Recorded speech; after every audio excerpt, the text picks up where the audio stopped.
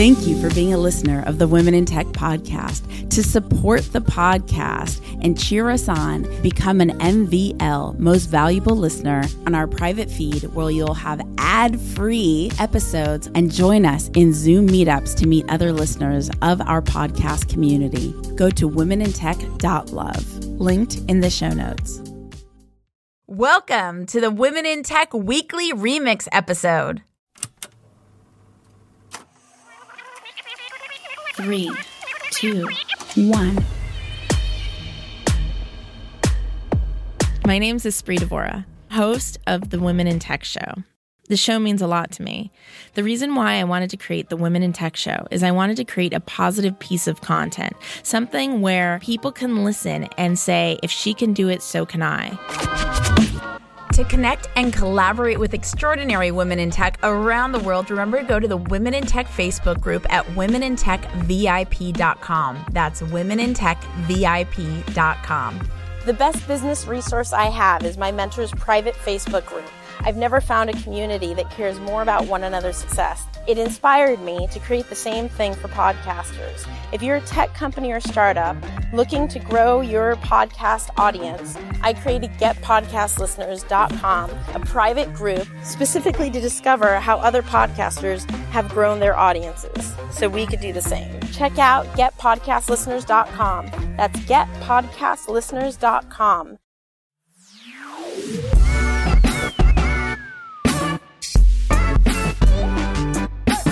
Hi, my name is Alyssa Goldberg. I am the head of product at Lolly, which is the most fun way to meet people online, based in Los Angeles, California. So we aren't connected to TikTok directly, like we're under TikTok or anything, but we like to use like that analogy because we do have like a similar feed. Yes. So, okay, when did you first become interested in product? When did that journey start? I went to a school at USC. It's called the Iovine and Young Academy, and it's founded by Jimmy Iovine and Dr. Dre, who are the founders of Beats. And they were looking for people who kind of lived at the intersection of design, technology, and business to kind of take on the next generation of product and tech. And so I went and joined this program about 4 years ago. I graduated recently.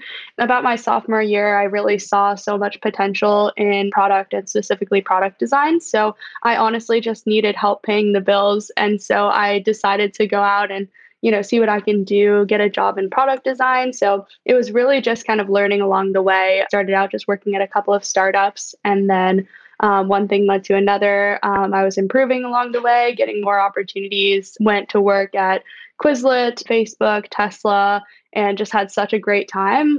Kind of along that journey, I found my passion and love for startups. And so I always loved to be working, like even while I was in full-time school, even, at all times. So yeah, it's just always been a passion of mine. And now I'm like so excited to be actually leading product, which is like definitely pretty new for me, leading a team as well and kind of driving product priorities. And it's definitely made me think very differently in terms of, what are the business goals? What are the long-term goals? And how do I make product decisions for the whole company? So it's been a new challenge along the way, but I love it.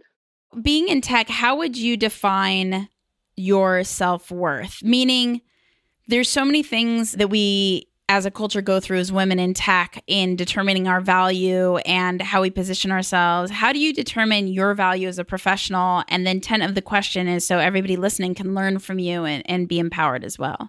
Yeah, honestly, that's been one of the most challenging things for me. I think that especially because I've been largely self-taught and I've always just been like chasing after the next opportunity, it's really hard to like stop and think like, okay, am I being valued enough here? Am I like, what do I ask for when I'm negotiating? And I think that for me, I've just always thought of it as like the more experience that I gain, the more that I can ask for. But I definitely could do a better job of like, evaluating it with my peers, seeing what else is out there. But I think for me, I always think, okay, so if I get like one opportunity, then that means I could probably get another opportunity. So that's kind of how I approach things. And my parents have always like come back to me when I'm like, I got this internship. And they're like, cool, which other ones did you get?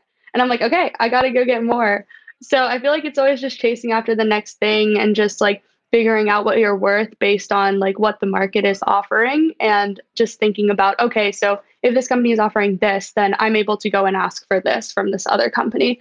And I think especially as a woman, it's like really hard to make sure that you're being valued, especially when in a startup, the lines between like work and personal and like you're always going into the office and just like helping each other out with other things. Like right now, I'm like setting up a TV downstairs just because that's what needed to get done today. Yeah. But yeah.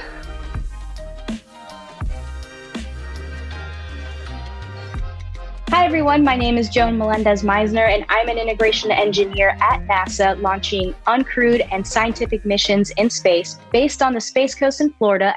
So I don't think I've overcome it 100%, but I would say imposter syndrome has always been something that I've had to deal with even back in college. And for those who don't know what imposter syndrome is, you doubting your own accomplishments, you doubting the fact that, you got that promotion or you got that job. You don't think that you belong or that you deserve it. I know a lot of us have dealt with imposter syndrome, but never knew the term for it. And so what I try to do is I started to meditate. I started doing yoga. And then one of the things that I really love doing is I started doing something that I call a brag sheet.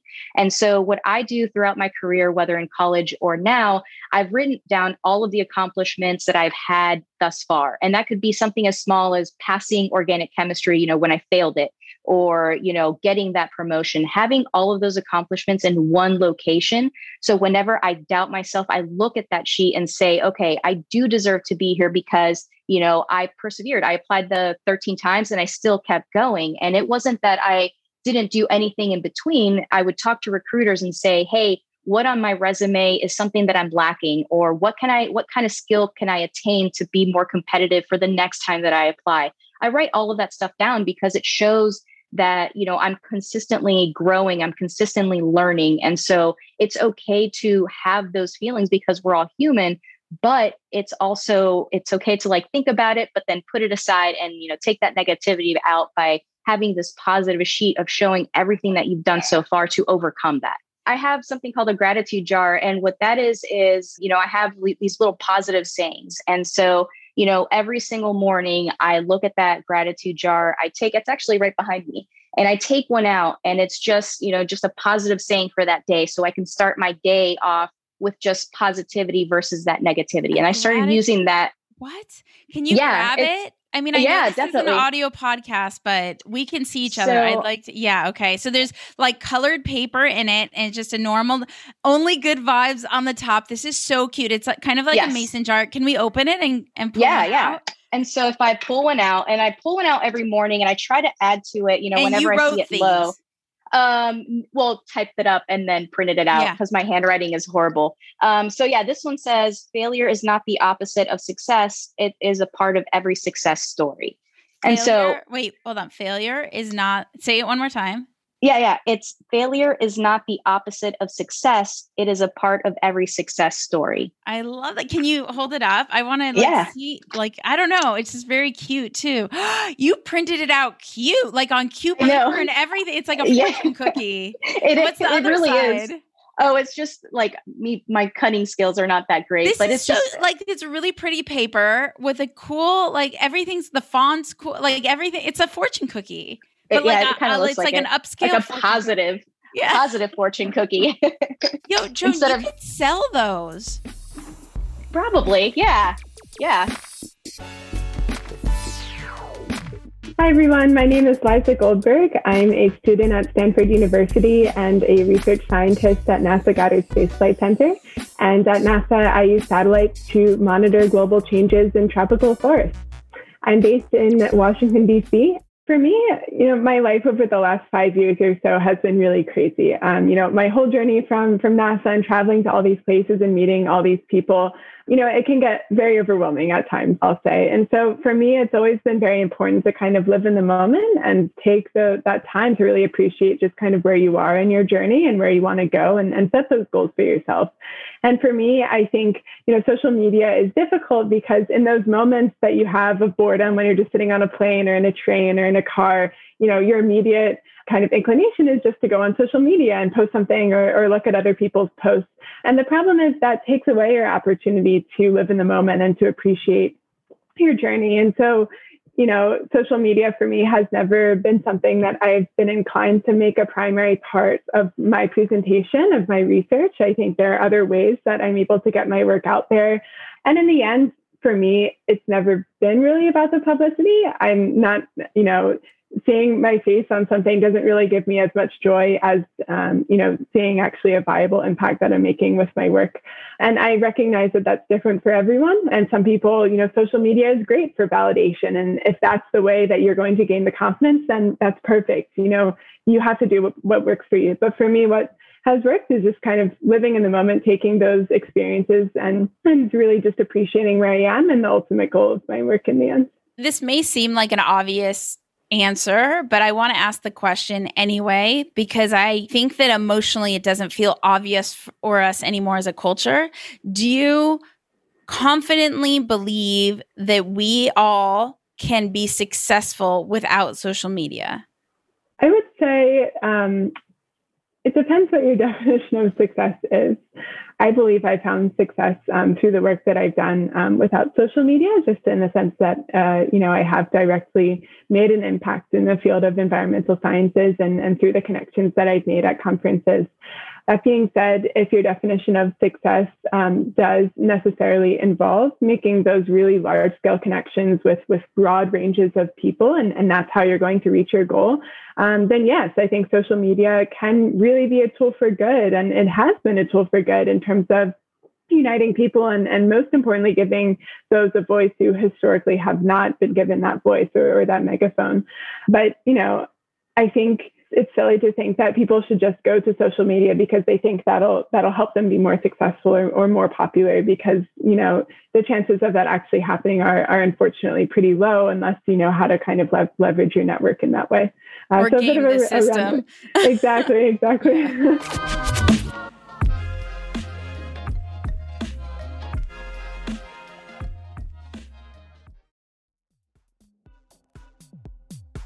The Women in Tech podcast is hosted and produced by me, Esprit Devora, with help from Janice Geronimo. Edited by Corey Jennings. Production and voiceover by Adam Carroll. And music from Jay Huffman Live and Epidemic Sound. The Women in Tech podcast is a wearetech.fm production. Thank you for being a listener of the Women in Tech podcast. To support the podcast and cheer us on, become an MVL, Most Valuable Listener, go to womenintech.love, linked in the show notes.